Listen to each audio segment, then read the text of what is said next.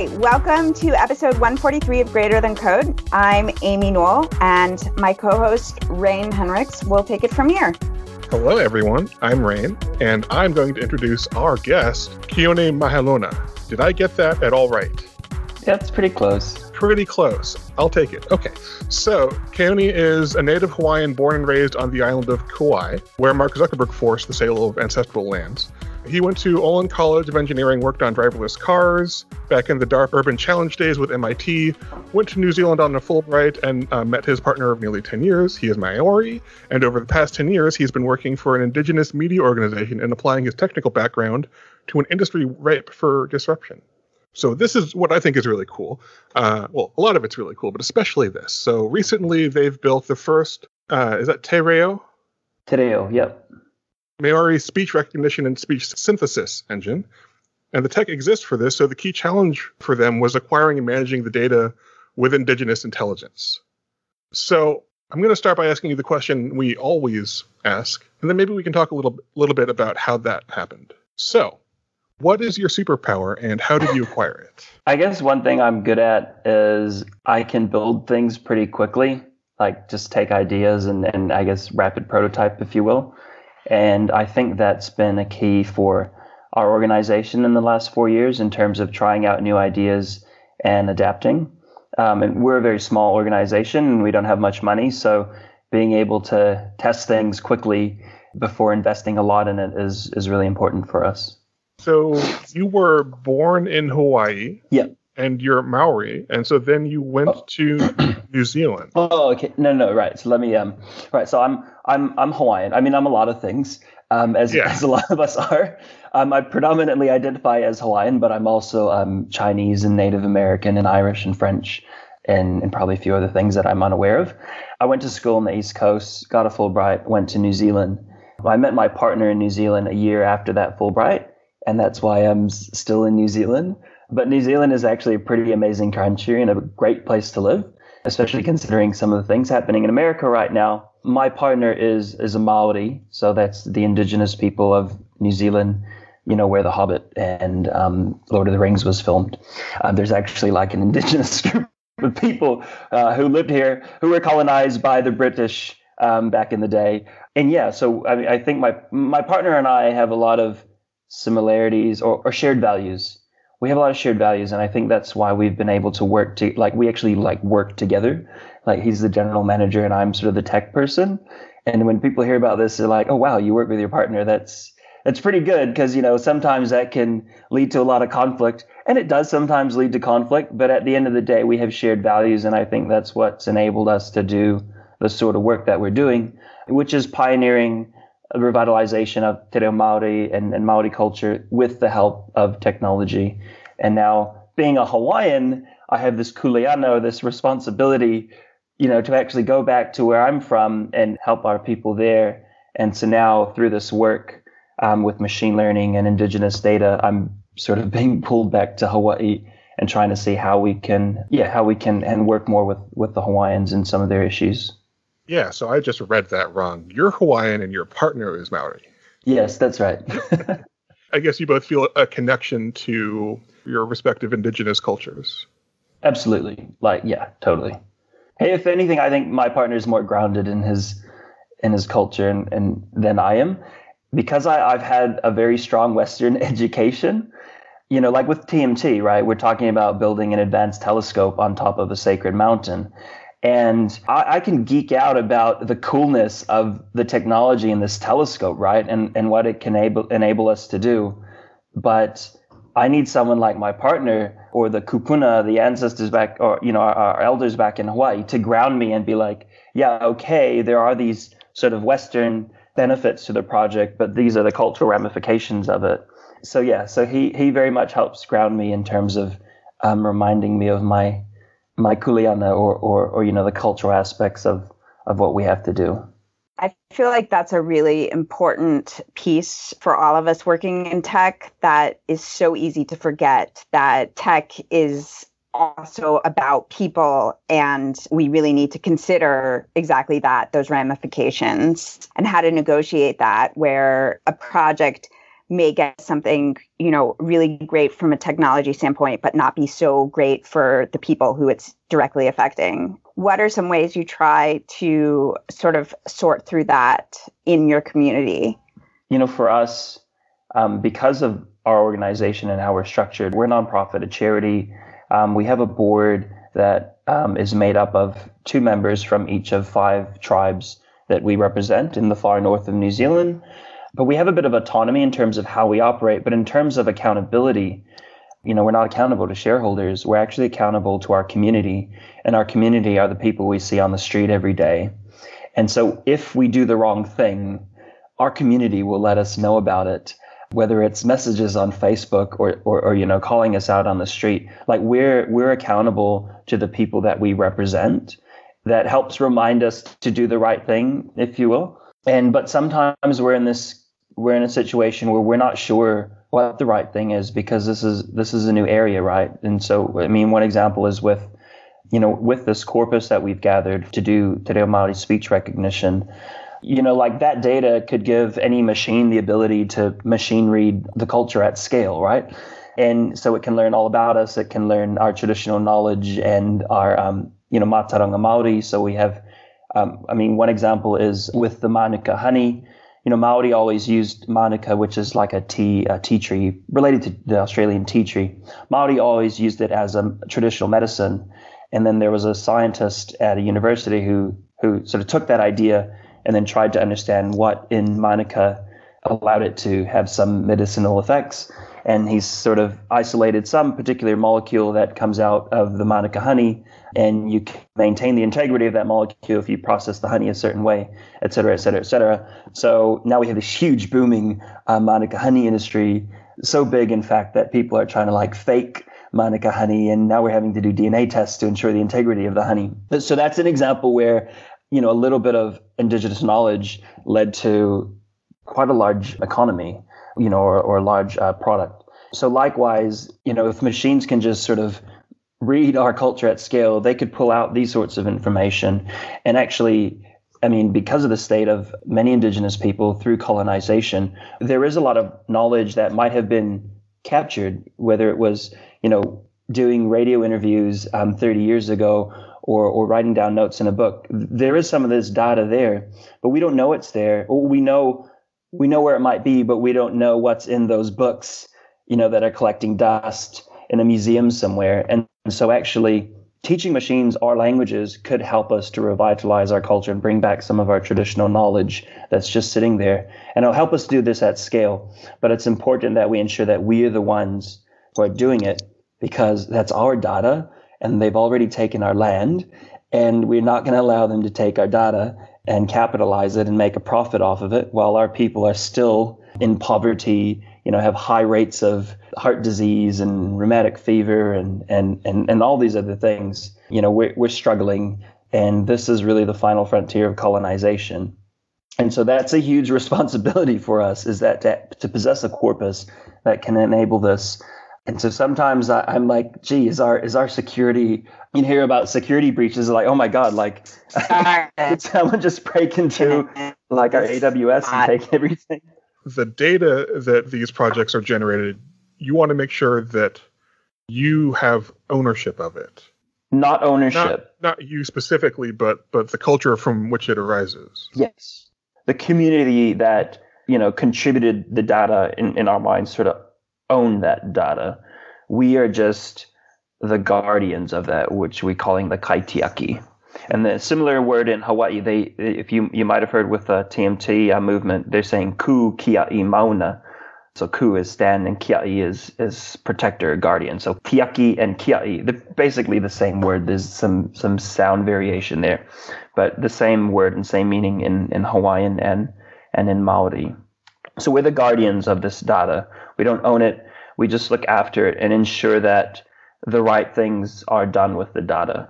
And we've said that, look, we need this data to help with language revitalization, or to create technology that will allow Māori to build the next generation of apps, that have a speech interface. And so our community are very much aware of the intention of us collecting this data and what we plan to do with it.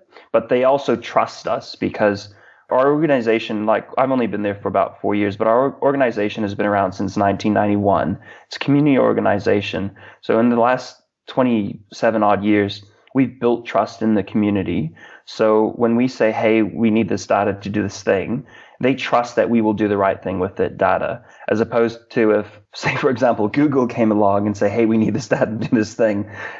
Clearly, there's not much trust in an organization like that. So we do have an advantage in that regard. Obviously, we don't have the sort of financial resources that they do.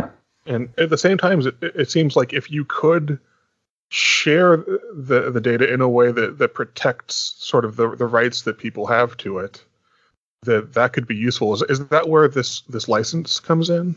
Yeah, that's right. And so, I mean, with language revitalization and these sort of digital technologies, like if we want these indigenous languages to stay around, they will need a place in the digital realm, which means that, I mean, it's hard to say, but I think Siri might have to speak Maori and Hawaiian at some point. Same with Cortana and Alexa and whatever Google's one's called. I think it has a name. That's a decision that's going to have to be made on, per indigenous group. And the thing is, like, I think we would be okay with that. For example, with Apple, they don't sell language as a service, sort of. They just have, it's probably easier to explain the other one. Google and Microsoft and Amazon, they sell language as a service, right? You can record some audio, send it to their cloud platforms and get back some text. You can even get back how old the person is or whether they're male or female, et cetera, et cetera. So anyone in the world can spin up some Google or Amazon service and now build some sort of language application with the languages that those companies support. So if we gave them Maori or Hawaiian, they could then sell those languages as a service to anyone in the world. And for us, that's a problem because that's a missed economic opportunity for us. Whilst it's not a lot of money for Google because of the scale at which they operate, for our people, we're a minority. Most of our people are in poverty. That is an economic opportunity that could help a lot of families. And it's also high value jobs that we could create for our own people.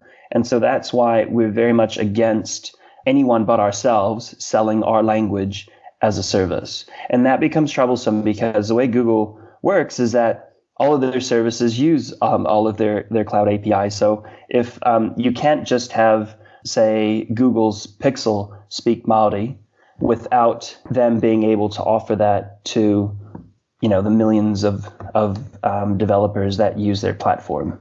At least not now. It would be a special case, right? And they probably don't want to handle multitudes of special cases of a bunch of minority languages.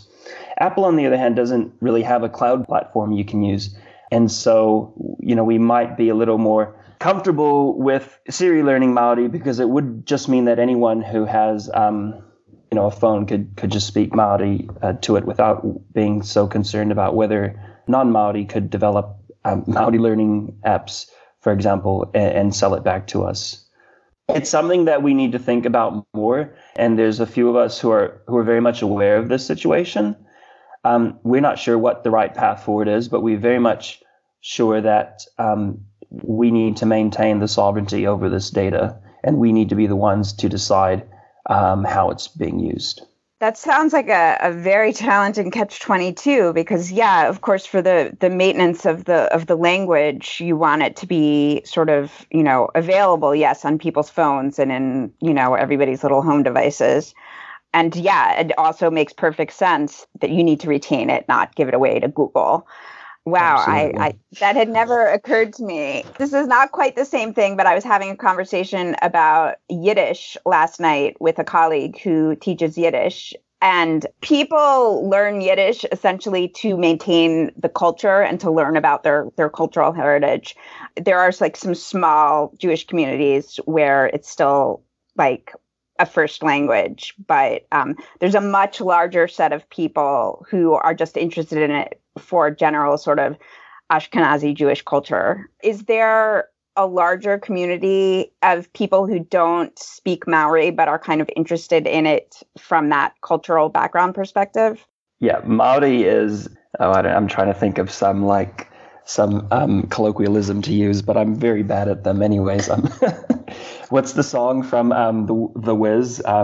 This year's black is next year's pink or something like that. I probably just stuffed it up. Anyways, Maori is hot right now. Like, it is in. Everybody wants to learn Maori, whether they're Maori or not, right? And so actually you have a lot of non-Maori learning Maori and being praised for this. But it's interesting because, you know, most Maori are not, you know, don't have large amounts of disposable income because of just the years of injustice and racism. And so the privileged community are more able to take some time out of their day and pay some money to go and learn a language, whereas the indigenous people who actually come from that language are more concerned about how they're going to feed their kids tomorrow. And so that's this interesting socioeconomic thing happening. But despite that, Maori is becoming popular. More people are wanting to learn Maori in this country. Even immigrants coming to New Zealand are wanting to learn Maori. The government is making it a goal to have, is it maybe 1 million people speaking Maori, having some basic understanding of Maori by 2040. So even the government is pushing to bring New Zealand to become a bilingual country, but to really bring Maori into the mainstream. And that's what we're seeing in New Zealand. And I think that's part of this language revitalization journey, that in Aotearoa, Maori is finally at the state where, you know, the academics might say it's still at risk, but I mean, when you see it being used in the communities and how it's being used, certainly for us, it's like, I mean, I just think the language is doing, I think it's doing good. I can see it just getting better over time. Now in Hawaii, you know, they're probably a decade or so maybe behind Maori in terms of the language revitalization. And I don't spend enough time there to get that community feel for it. But I just got back from being on the Mauna Kea. And, you know, being there's so much Hawaiian spoken. Even the kids who are volunteering to serve food during the day, they're just having conversations with each other in Olelo, Hawaii. And then we were down in Hilo, you know, the receptionists at hotels are speaking Olelo, Hawaii. And you just see it more in that community. And to me, that's such a great sign that the language is, you know, it is strong, and there is a good movement to bring it back. But I'm not sure how much of the non sort of Hawaiian population are wanting to learn Hawaiian. I think globally, indigenous languages are becoming popular, if you will. There is a company called Lionbridge. They sell localization as a service, which means if you have a brand or a marketing campaign and you want to take it to another country, they will help you to sort of translate it and everything to make sure it's culturally appropriate. They've been actively soliciting speakers of indigenous languages to sell their language for something like $45 an hour.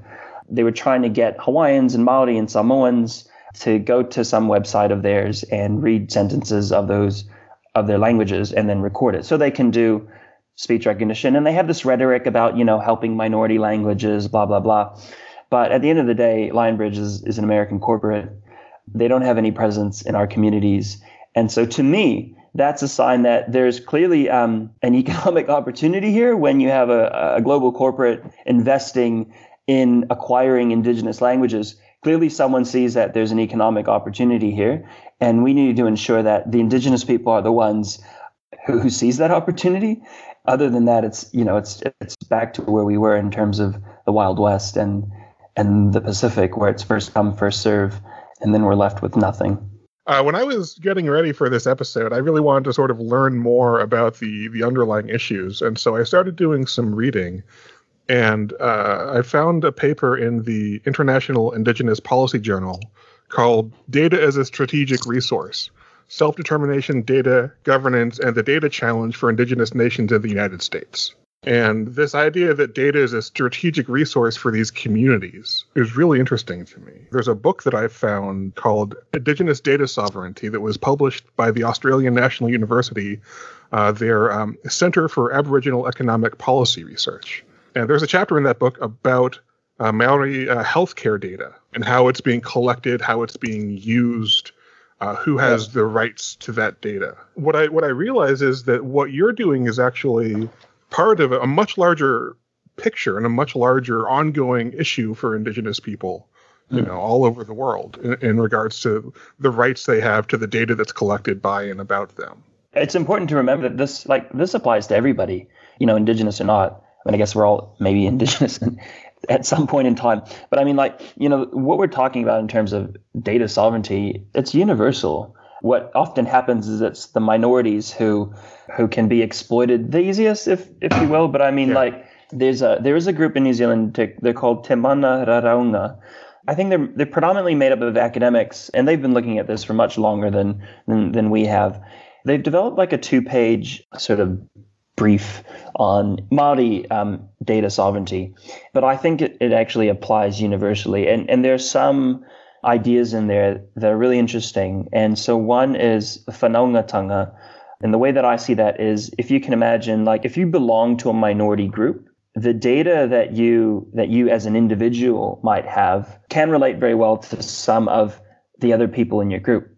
And if you decide to give your data away to someone, that could affect others in your group because of the fact that you're from a minority. And that's sort of whanaungatanga, is remembering that the decisions you make as an individual around your data might actually affect other people.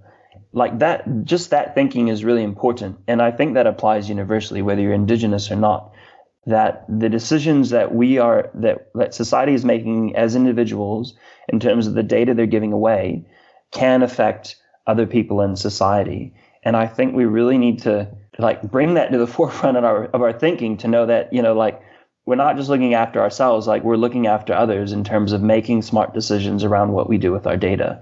And so the example there is like genetic testing, right? Because Polynesians are quite genetically similar, especially if you go down to Hawaiians and Maori, right? We're very, very genetically similar.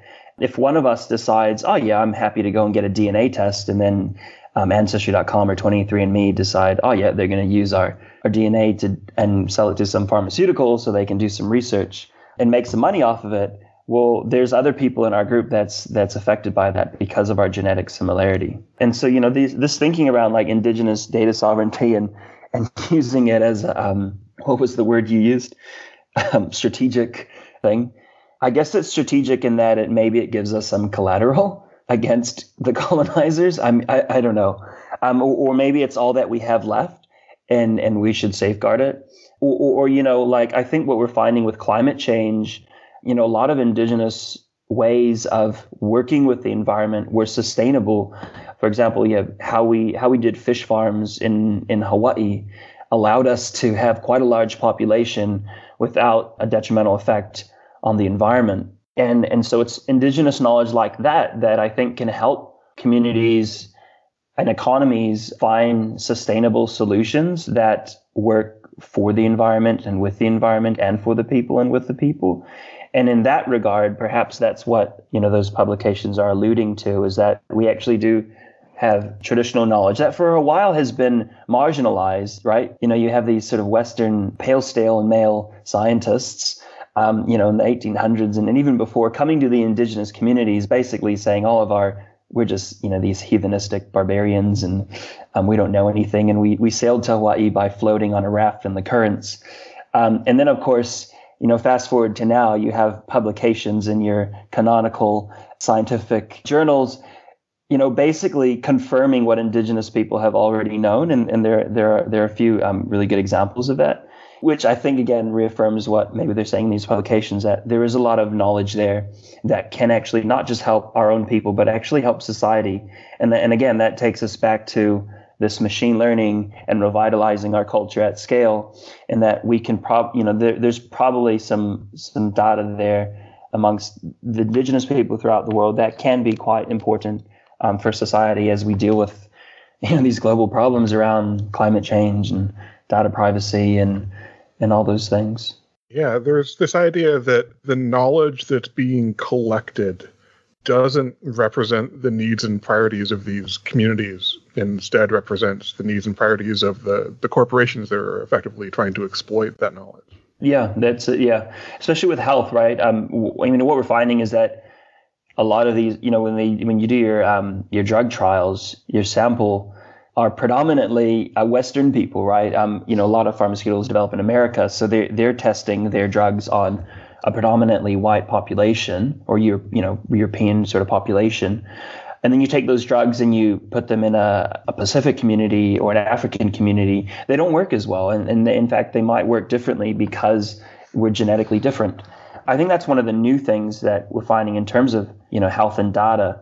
And I know there's actually there's a few Maori groups in this country who are looking at collecting this data on Maori so that they can develop drugs that are more effective for Maori and Pacifica.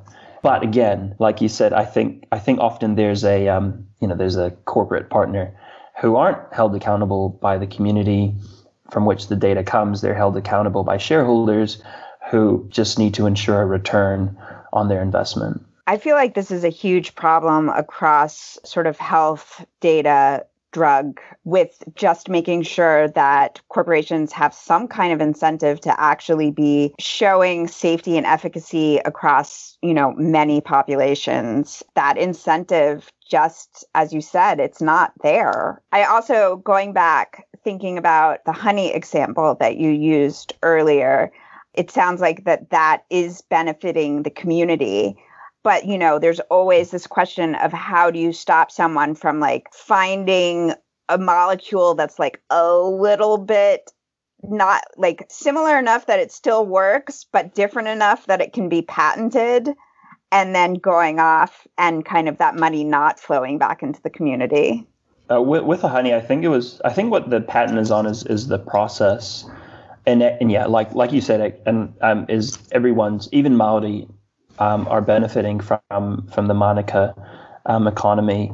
That's a good example of it working well. But I mean, in New Zealand, we've got the Treaty of Waitangi, which enables Maori to take a claim to the government for past injustices and contemporary injustices. And so I think that has enabled some of these things to work out well. But even still, I mean, so right now there's the protest in Mauna Kea, and there's one in New Zealand for Ihu Mātou, who are a tribe, I think, from the Auckland region, and a lot of their land is, for example, the Auckland airport sits on their land, so they're fighting.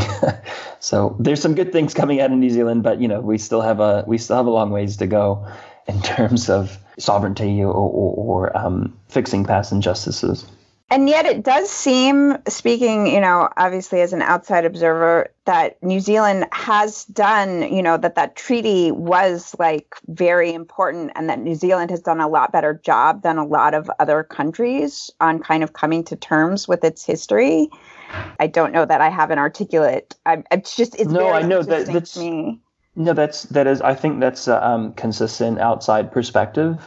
I think, one thing we have to do is remember to do is not to say, oh, the Maoris have it better than the Hawaiians. That's not what it's about. But me, coming from Hawaii into Aotearoa, I'm not going to say it's better, but the treaty has enabled a lot for Maori. For example, I'm not sure we could have done, this machine learning work around with speech synthesis and speech processing in Hawaii, because I don't know where the money would have come from, short of a corporate. Whereas in New Zealand, the treaty, for example, we got funding from the government from a claim on the 4G spectrum. So that's your sort of white frequency, where terrestrial broadcast television used to operate on, and then they've sort of took that away and made it go, or sold off that spectrum real estate to telecom so they could provide 4G LTE. And so Maori put in a claim for that. And whilst the spectrum was sold off for hundreds of millions of dollars by the government to basically two or three telecom companies, Maori got $30 million from that. And that $30 million was specifically set aside for ICT funding. So that the idea is that the funding would be used to increase the capability and capacity for Maori to operate or exist in ICT. So whether that means training for young Maori to do, to get a STEM degree, or helping Maori businesses to do R&D so that they can be more into ICT as opposed to traditional businesses, or in our case, supporting developing a technology that would enable more Maori to build ICT related applications. So the treaty has enabled a lot of these things. Whereas in Hawaii, I mean, technically, by international law, what do they say? Hawaii is in America. Well, America is in Hawaii. The United States is still occupying the Kingdom of Hawaii or the Hawaiian Nation. Like that's the fact. That's the fact as deemed by international law and even the UN. I think the problem is no one can enforce that because America is still the most powerful nation in the world, though China is quickly catching up. And so, yeah, I think Maori have pioneered a lot of, revitalization efforts. But all of the communities, indigenous communities throughout the world, have done great things, and we've shared a lot of that with each other. You know, the Hawaiians started the Punana Leo through the Kohanga Reo movement in Aotearoa, which I think got some ideas from the Gaelic communities in Ireland. And so we're definitely like sharing in knowledge, and some of us might have easier time dealing with our governments than others. But it is important that we don't say, one indigenous community has it better than the other, and then instead we sort of think, how do we support each other so we can all achieve what we're trying to achieve for our people. Can I ask more about the United States occupying the Kingdom of Hawaii part of that? Can you go into that more? I'm very much not an expert on that. I can tell you a little bit of history on that. And so I haven't I literally learned this in high school. and so that was a while ago. What it comes down to is Hawaii was very much a sovereign nation. It was a kingdom of Hawaii, just, historically, because we did have a king who sort of united all of the main islands in Hawaii. But we quickly saw, Western civilization encroaching on the Pacific. And we knew that our chiefs at the time knew that if Hawaii wanted a future in this new world, they would need to do some things. And some of those things involved creating this Western idea of nationhood.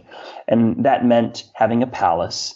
It meant having a flag, having treaties with other countries. So we did all of that. We had treaties with Japan and France and the UK.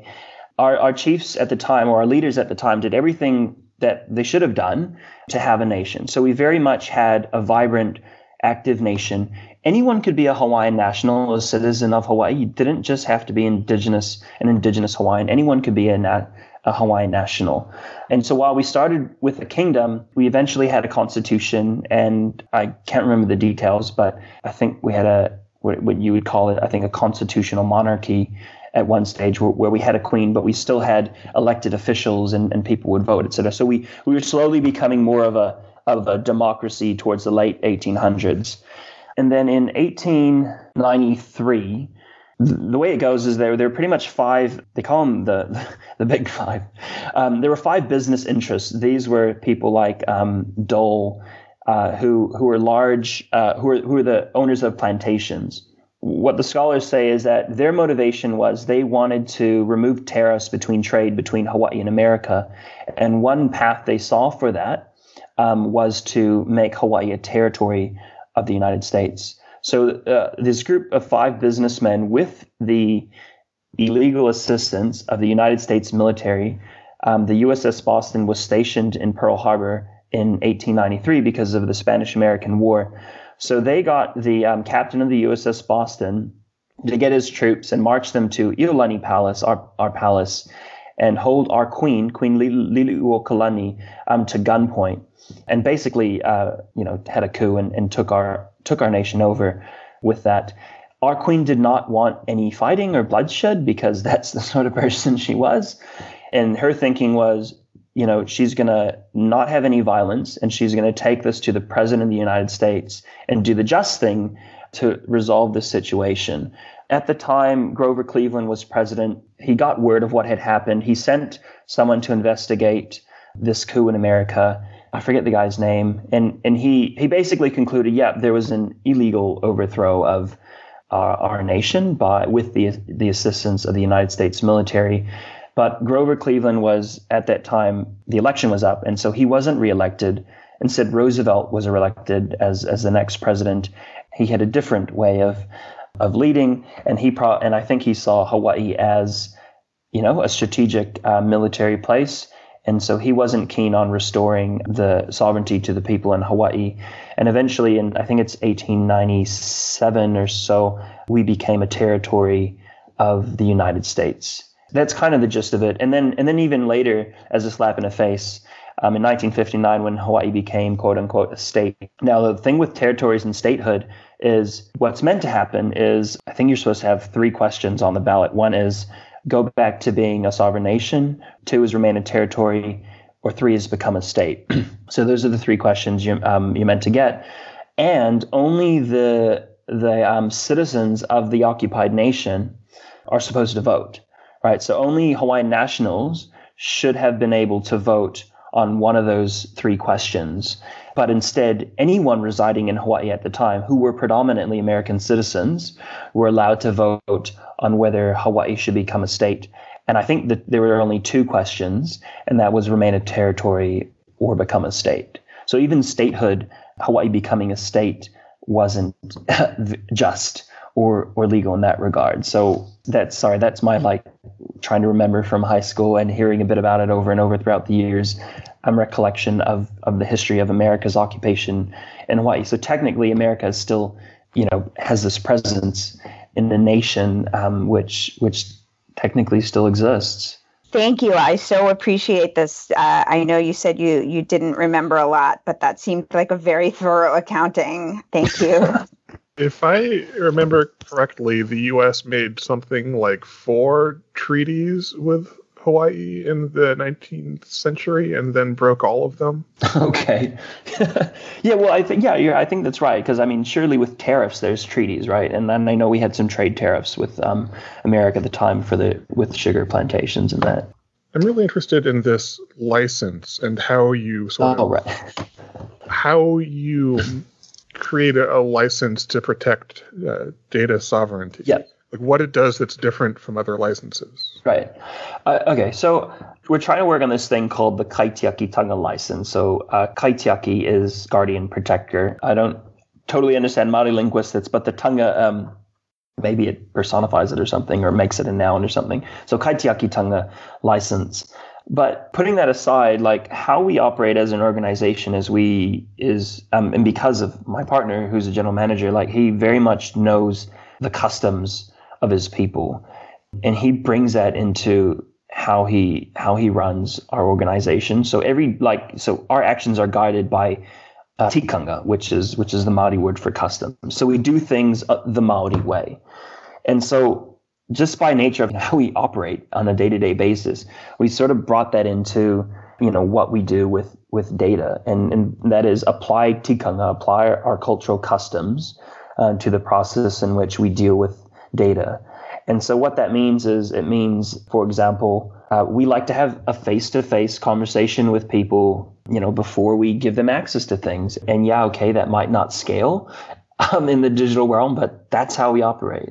And so that's one thing that is important for us in terms of this license, is that if somebody wants access to this data or this IP, we need to have some sort of a relationship building thing at first, whether that is a face-to-face conversation like in person or via video. And that's just for us to get a feel of the other people and, see if their intentions are genuine and that they want to do the right thing with this data. So the other part of it is ensuring that the data or the IP is used for the benefit of X, right? And you can define what X is. And in this case, with what we're doing, that is for the benefit of Māori. It is for the revitalization and the promotion and the preservation of Te Reo Māori and Te Ao Māori, of everything Māori. And that's what we want to see. We also want to see a commitment to create jobs for Māori in the tech sector. So we actually have high value jobs so we can help to move our people out of poverty.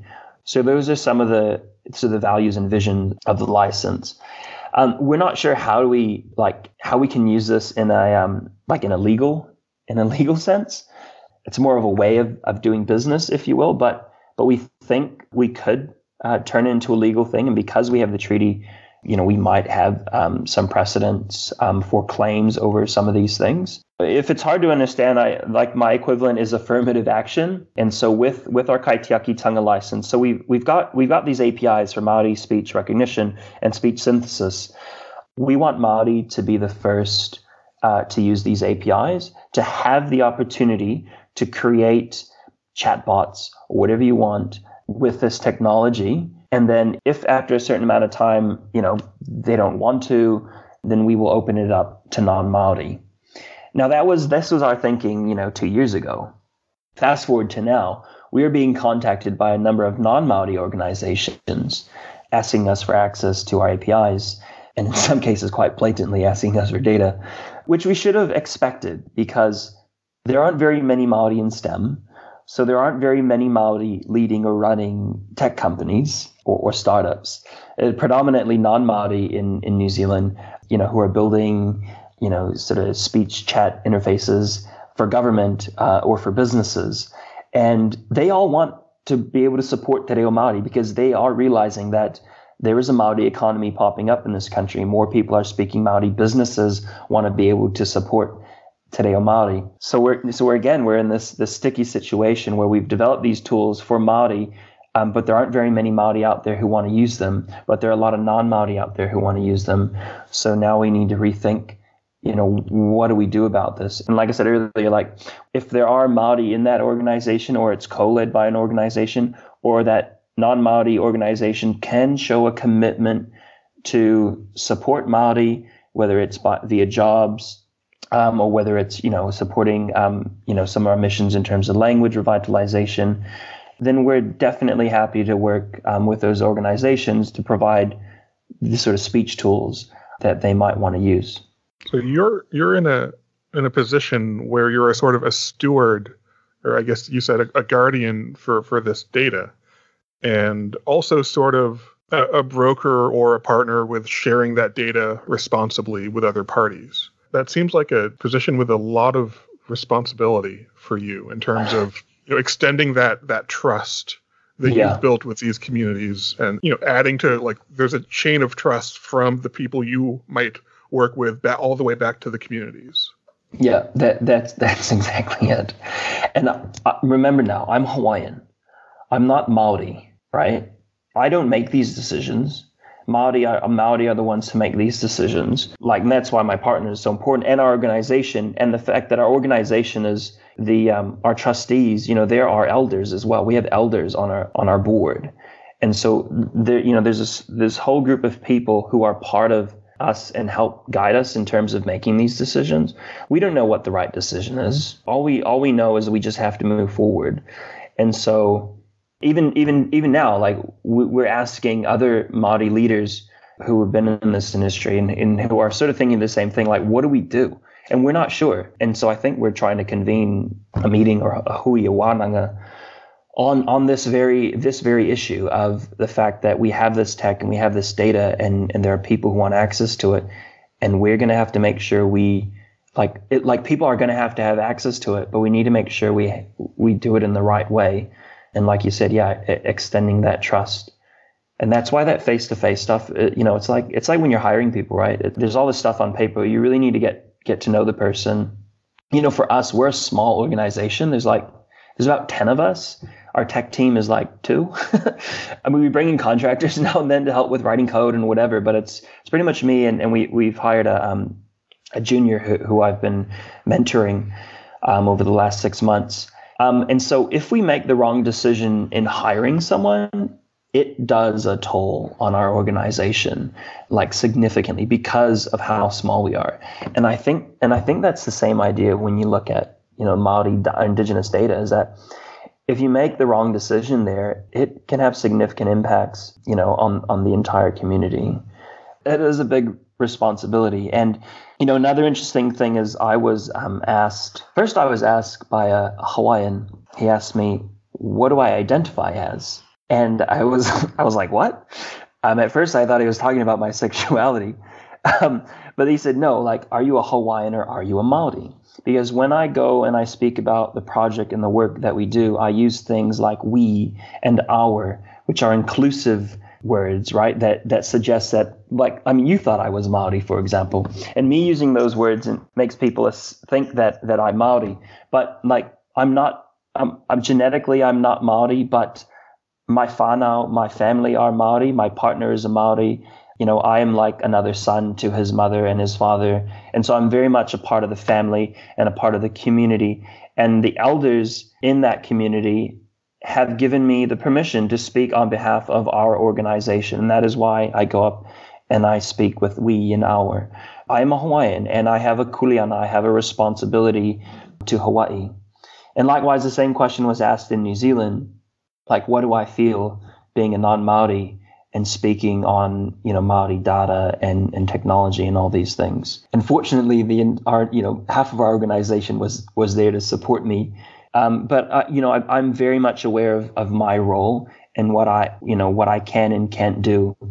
And I'm very much aware that I do not make any decisions on behalf of Maori. I can make decisions on behalf of our whānau and on behalf of our organization. But I am in a very difficult situation where I need to ensure I don't do the wrong thing, because, I mean, at the end of the day, you know, I'm the one who's got all the AWS credentials, right, to our data and our APIs and all those things. So yeah, it's a big responsibility.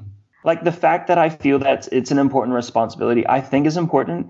And perhaps that's one thing that we need in tech, like people to realize that in their positions and in their roles, you know, they might have a lot more responsibility than they think to do, because they're often just stuck in the code.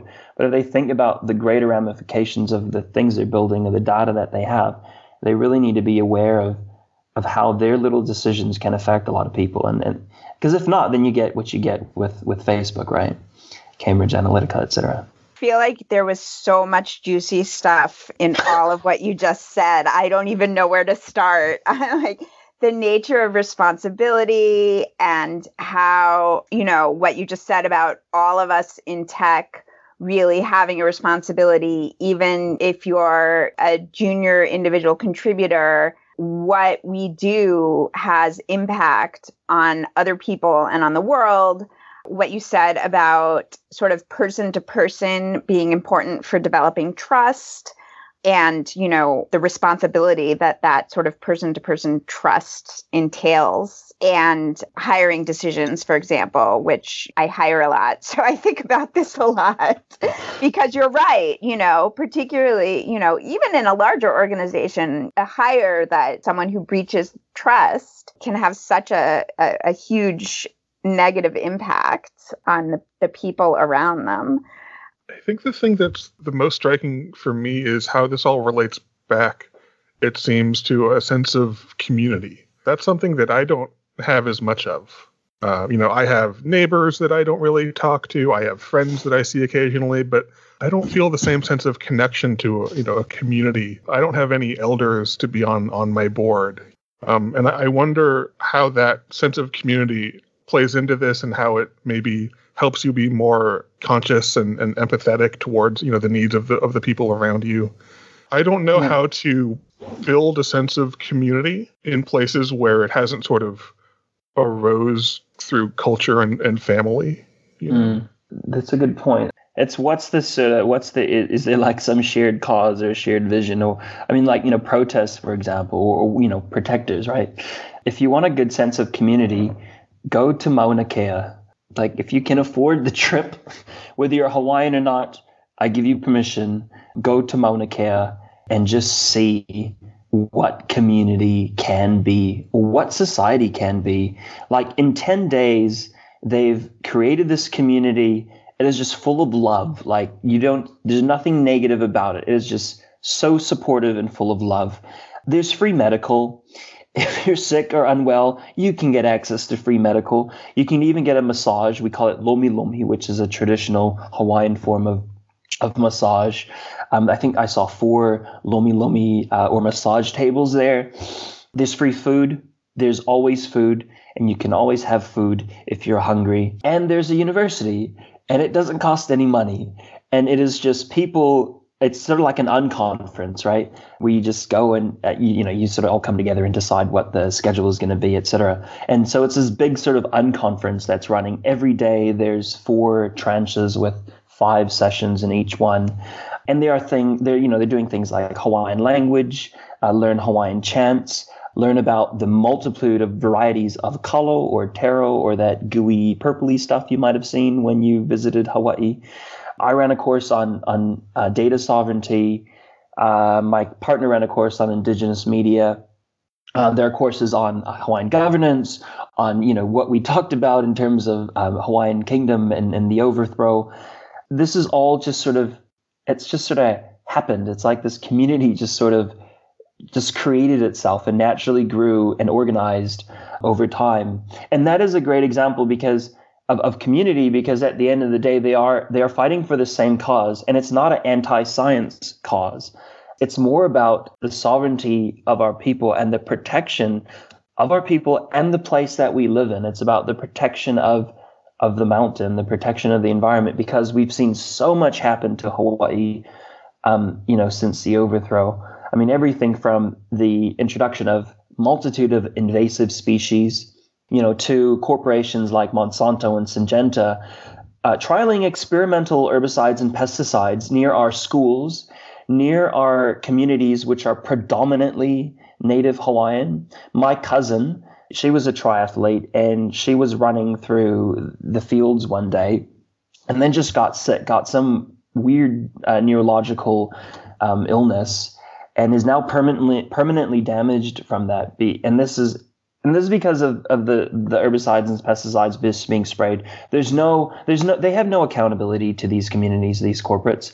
Their only accountability is back to their shareholders, right? And the state allows them to just come in and do whatever they want because they've ticked the legal boxes and perhaps they've paid some amount of money for something. For our organization, in terms of grounding us back to our community, we're a Teiku Media. We're a media organization. We started in radio, and back in the golden days of radio, like outdoor broadcasts were this thing. The equivalent of an outdoor broadcast today is live streaming.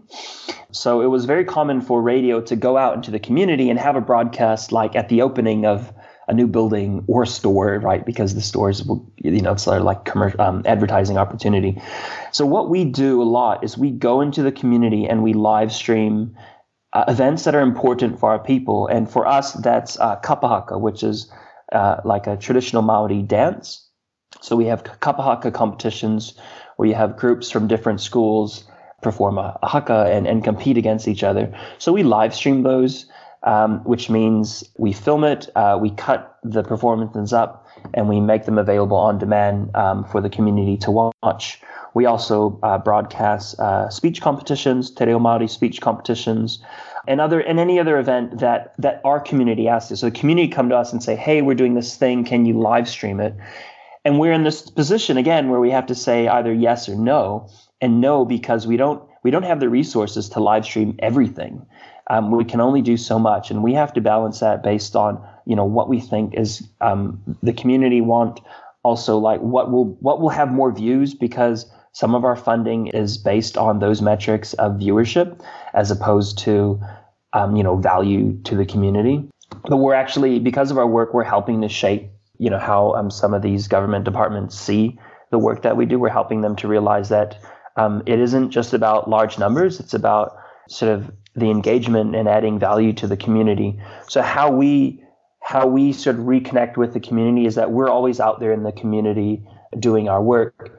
And that just reminds like the staff of their job. Like I get teary-eyed sometimes, when I see our whole crew doing a great job, and you see, a young high school student on the stage talking about suicide or something, like talking about things that are so important, not just to us, but like, to society, and giving them a platform to voice that to their community and also to the rest of the country. Like that reminds us of our job and of our duty and why we enjoy doing what we do.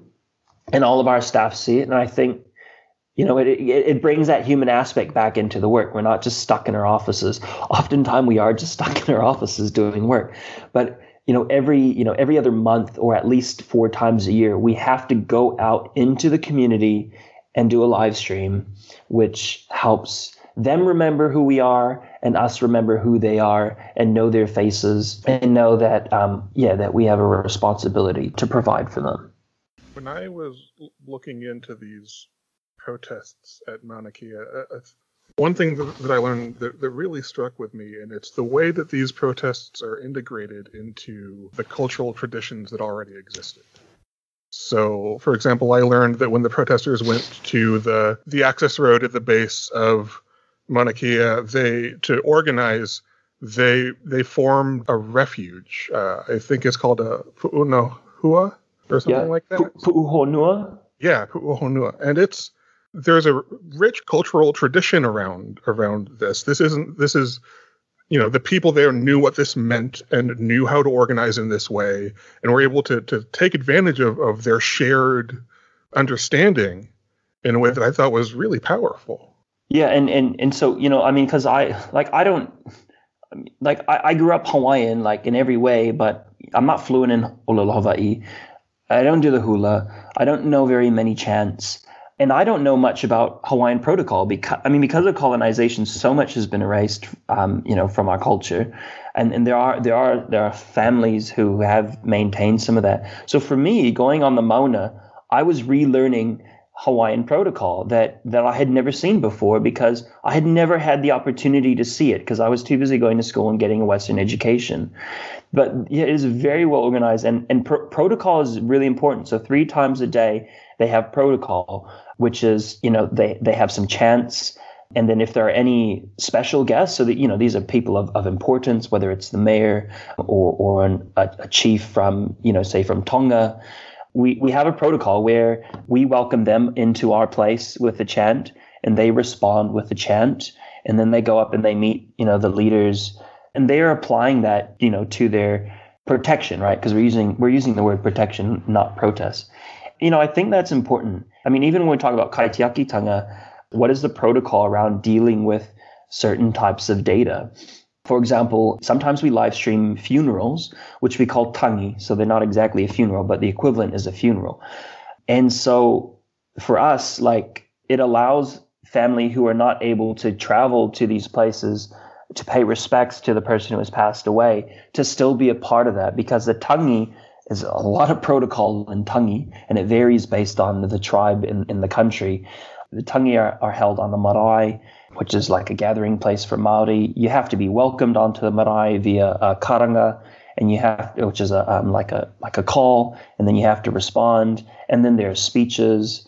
And in terms of our job as a broadcaster, we need to respect the protocols around that. We don't ever film the tupapa, which is the body. We don't ever put the casket in the camera. You're not allowed to broadcast that. And then once the tangi is done, it's closed. So we don't make that available on demand for people to watch, after the person's been buried. But we still hold on to that data, and the whānau might want it. But yeah, so now we're entering into new realms, right? We're bringing our protocol with us, and we're saying, how do we apply to our protocol to this particular thing? And I think the Hawaiians there would be like, okay, well, how do we apply our protocol to? We've had protocol for protecting, but how do we apply our protocol to protecting the Mauna in this particular instance where we have bulldozers that want to go up there, and there's laws because it's on state land, so we're not allowed to sell merchandise, we're not allowed to smoke or drink. So these protocols that we have 3 times a day, at the end of the protocol, the official Hawaiian stuff, the leaders like Puakase goes up and reminds everyone of our 7 rules. And at the end of the day, it's be pono, be good, do the right thing, and make sure you don't smoke or have weapons or do drugs or sell anything, because the state will use any opportunity they can to evict all of these peaceful protesters. And so having that protocol is so important. And I think you can see it in organizations or corporations who have a culture or whatever. I think protocol can help an organization maybe to be more efficient, or to ensure you're doing the right thing, or to ensure that you have that your staff are happy or whatever. And whether it's a stand-up meeting every morning, or going on a company retreat twice a year. I mean you can sort of say those are our protocol, but I guess our protocols have been developed over hundreds of years, and we're sort of bringing it into these new realms. Yeah, this really puts the lie to what startups in Silicon Valley call cultural fit. You know? I mean, if you want to know what culture is, it's this sort of thing. It's shared values and beliefs and understandings and ideas and traditions that let you organize and show solidarity for each other. And it's not, do we have catered lunches? Yes. How many different kinds of cold brew do we have? I'm so fascinated by this community that's growing up around the protection, not the protests. I do think it is possible to have a shared culture that isn't necessarily as, goes back hundreds of years. I think there are other kinds of communities that have developed around protests in the past that certainly have come up very quickly with sort of those shared norms, and that maybe that's something. I was thinking also about what you said about elders and, we don't have elders. I'm thinking about kind of the ageism that exists in tech almost. It's like tech needs to sort of find more elders to listen to. But if they could not just be all of the old white guys, that would be super helpful. Yeah. Let's move to reflections then, if that's okay with everyone.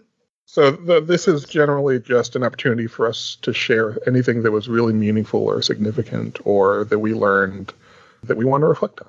My reflection builds on what Amy just said, and it's that if we want to organize successfully in our communities, I look at the organization that's happening right now at Google and Amazon and various places in the tech industry, that this sort of shared culture, this really deep connection between people, it enables a level of solidarity that I think we really need to be able to find to build, and organize these communities successfully. Here in Portland, actually, a few blocks from where I live, there's an ICE facility, and there have been various, sit-ins and tent communities that have been broken up by the police. And I think about how important it is for those people, the people that are engaging in those protests and their organizing, to have a shared sense of community and an understanding of what it is that they're trying to do together. And how important that is for their solidarity and for their ability to be effective.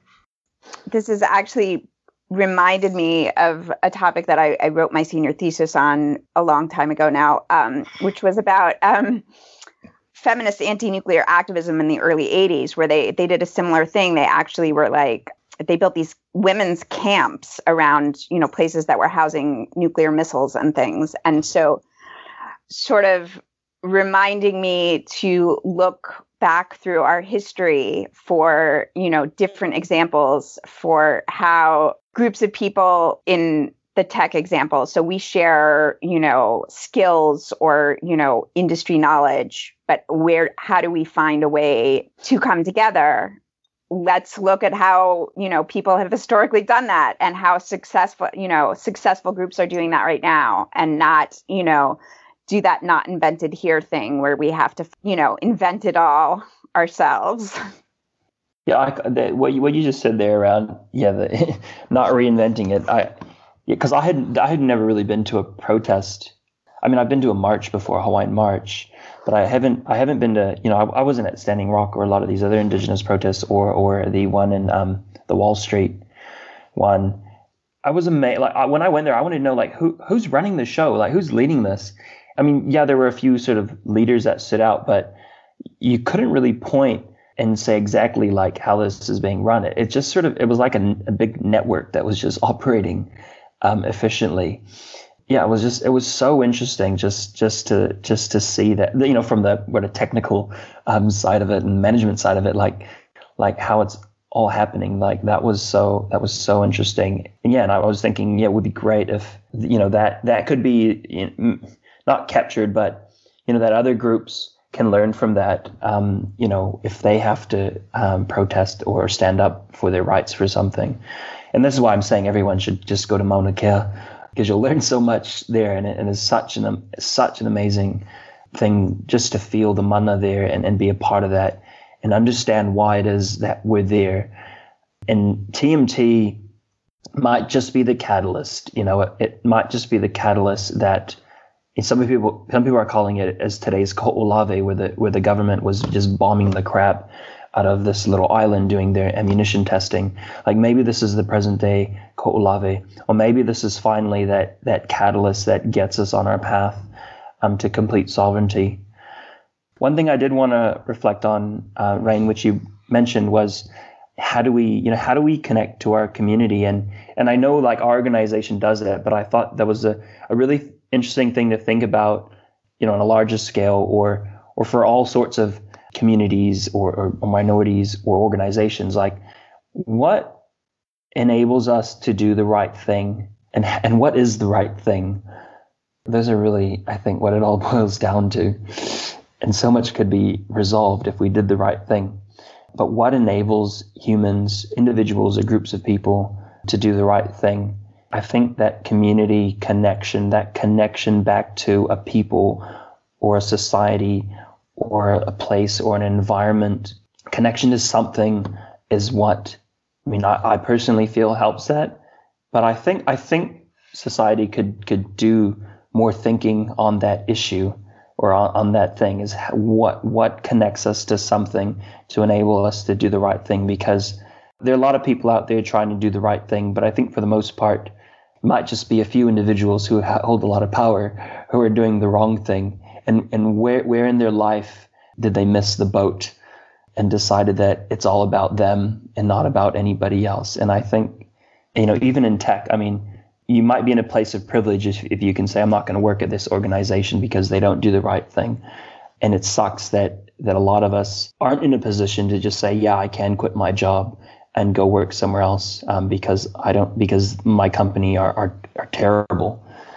I wish more corporates and governments could do the right thing, whatever the right thing might be. And that evolves over time, I think. But I think there is a collective universal right thing at any point in time that most of us can agree on. Well, that could be a whole other episode, I think. Totally. Yeah. Okay. This has been really great, and I'm really glad you came on the podcast today. And Amy, thank you for joining. Thank you.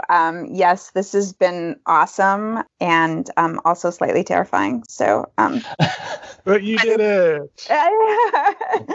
But yeah, I really appreciated hearing about all of this stuff that I honestly didn't know that there was a protest going on right now. So now I have lots of reading to do. So thank you so much. This has been very interesting.